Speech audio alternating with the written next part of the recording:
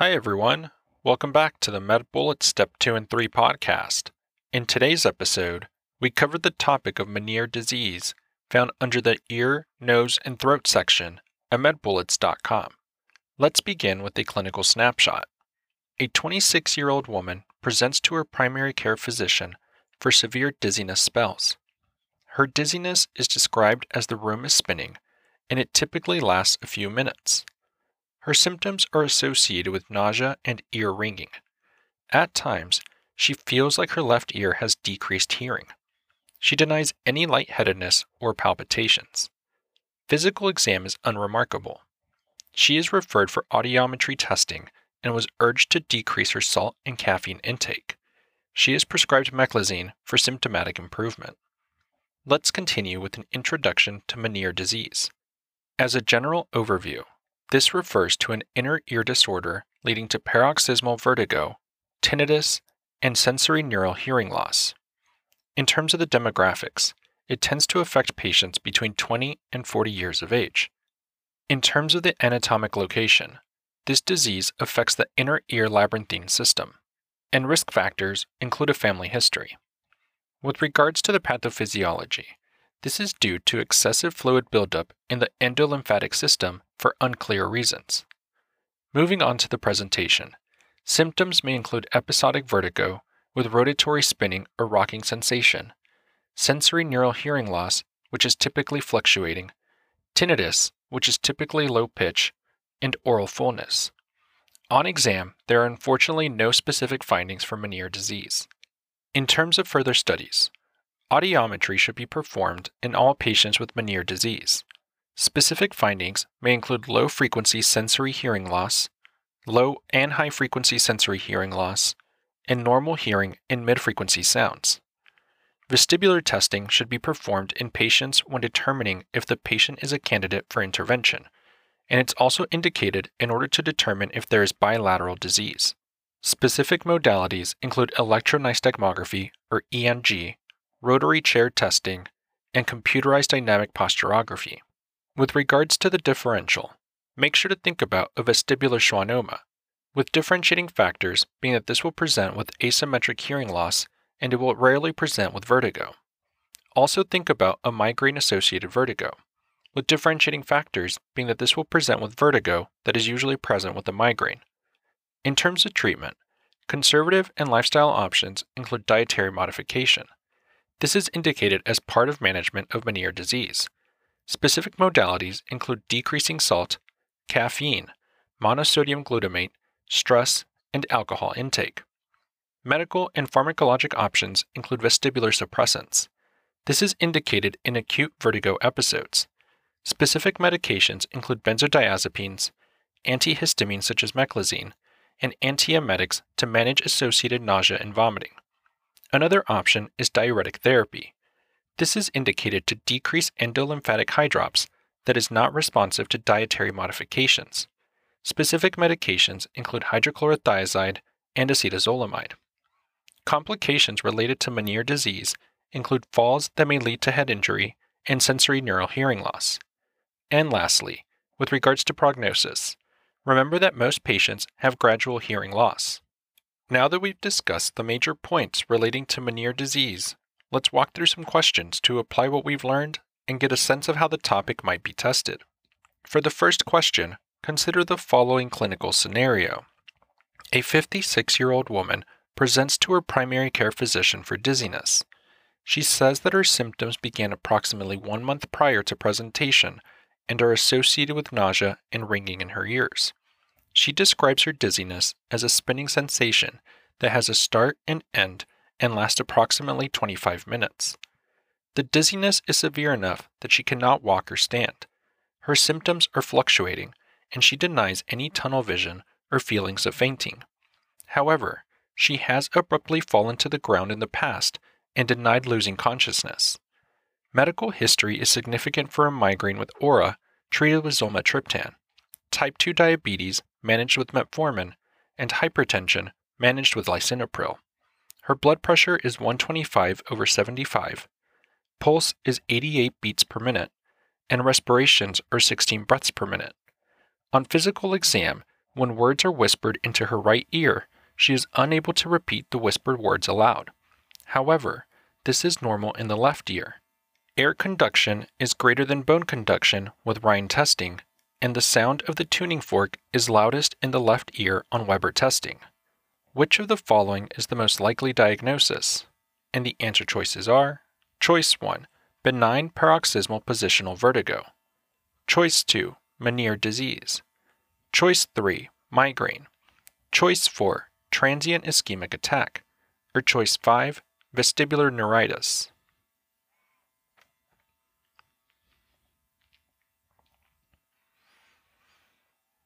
The best answer to this question is choice 2, Meniere disease. This patient's episodic true vertigo, sensory neural hearing loss, and tinnitus are characteristic for Meniere disease. Meniere disease is characterized by paroxysmal attacks of vertigo, along with fluctuating tinnitus and sensory neural hearing loss. It is believed that these symptoms are secondary to endolymphatic hydrops, where there is an increased endolymph volume with subsequent distension of the endolymphatic system. This increased endolymph volume explains the fullness sensation within the ear. Vertigo can last several minutes to hours and can result in nausea and vomiting. These attacks vary in frequency and severity and may result in abrupt falls in a small percentage of patients. Let's also discuss why the other choices are incorrect. Choice 1, benign paroxysmal positional vertigo is less likely given that the vertigo episodes are much shorter, typically around 10 to 20 seconds, and are positional. Choice 3, migraines can result in episodes of vertigo. However, the patient will likely have a migraine headache during the vertigo. In these patients, one also would not find inner ear fullness or sensory neural hearing loss. Choice 4, transient ischemic attack is usually shorter than Meniere attacks. Also, patients rarely present with dizziness, persistent tinnitus, or hearing loss. Choice 5, vestibular neuritis is characterized by vertigo, nystagmus, and falling towards the site of the lesion. It typically occurs in post or peri-infection periods. Patients with this condition do not have hearing loss. Finally, a bullet summary. Meniere disease is associated with episodic vertigo, sensory neural hearing loss, tinnitus, and oral fullness in the ear.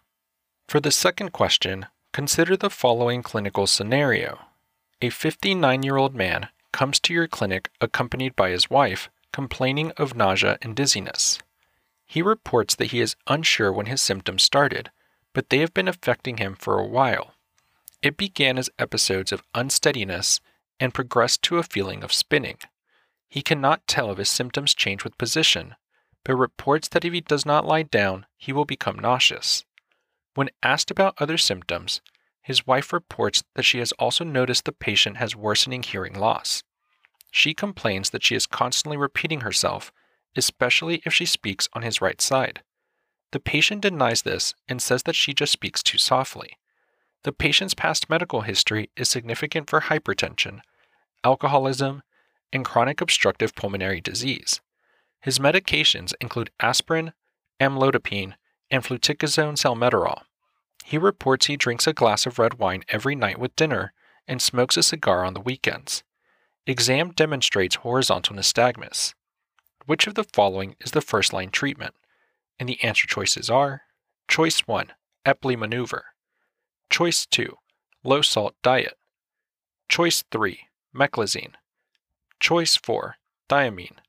Or choice 5, cranial nerve 8 ablation.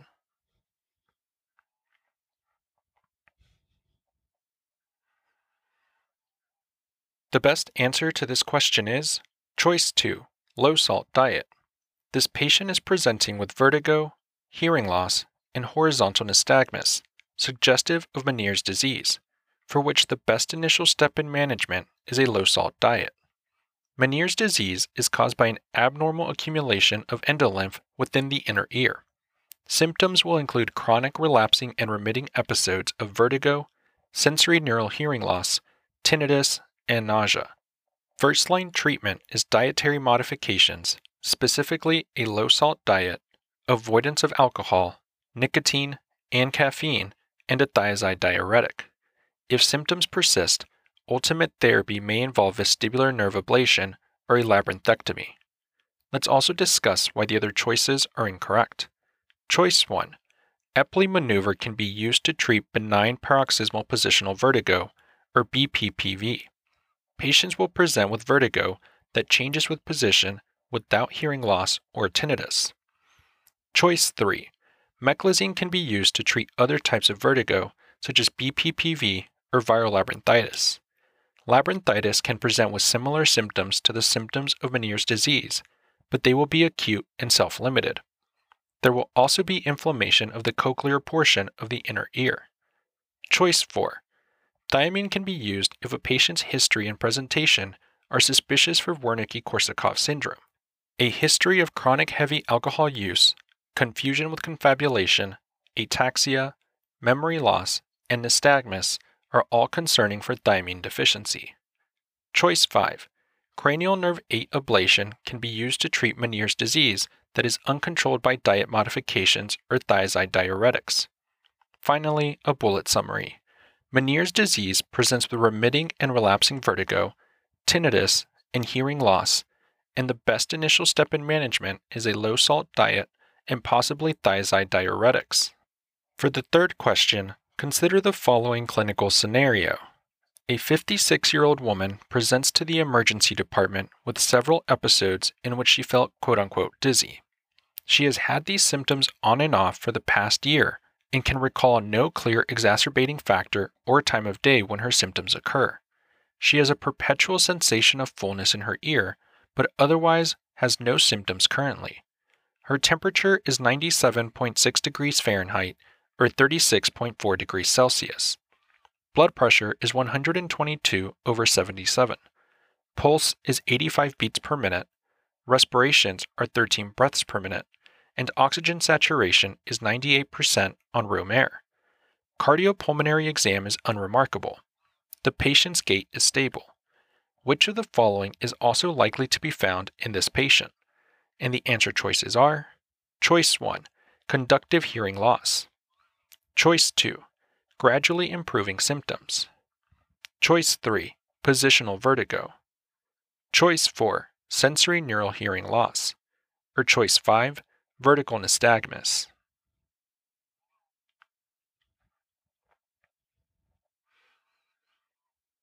The best answer to this question is choice 4.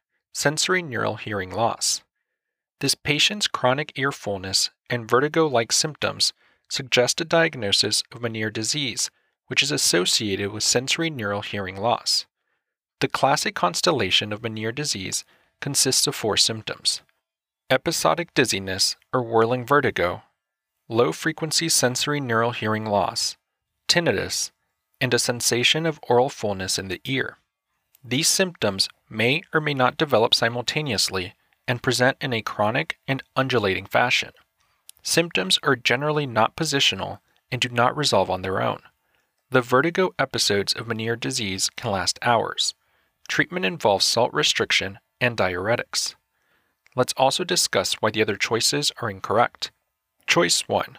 Conductive hearing loss would present with lateralization on Weber test to the affected ear, and bone conduction would be greater than air conduction on the Rhine test.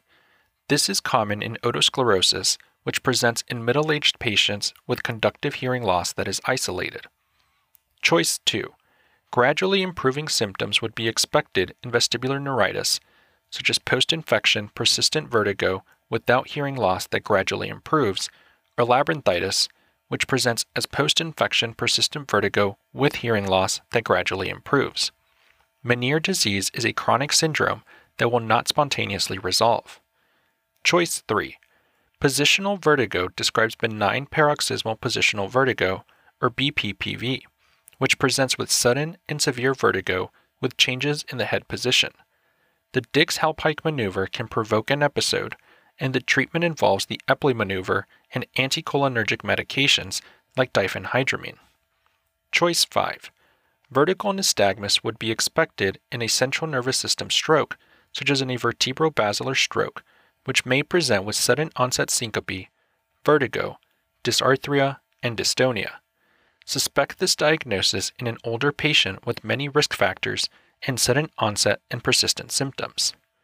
Finally, a bullet summary. Meniere disease presents with intermittent vertigo, ear fullness, and sensory neural hearing loss. That's all for this review about Meniere disease. We hope that was helpful. This is the MedBullets Step 2 and 3 podcast, a daily audio review session for MedBullets, the free learning and collaboration community for medical student education. As a reminder, you can follow along with these podcast episodes by reviewing the topics directly on medbullets.com. You can listen to these episodes on the MedBullets website or phone app while reading through the topic. If the MedBullets podcast has been valuable to you, we'd be thrilled if you consider leaving us a 5-star rating and writing us a review on Apple Podcasts. It will help us spread the word and increase our discoverability tremendously. Thanks for tuning in. We'll see you all tomorrow, right here, on the MedBullets Step 2 and 3 podcast.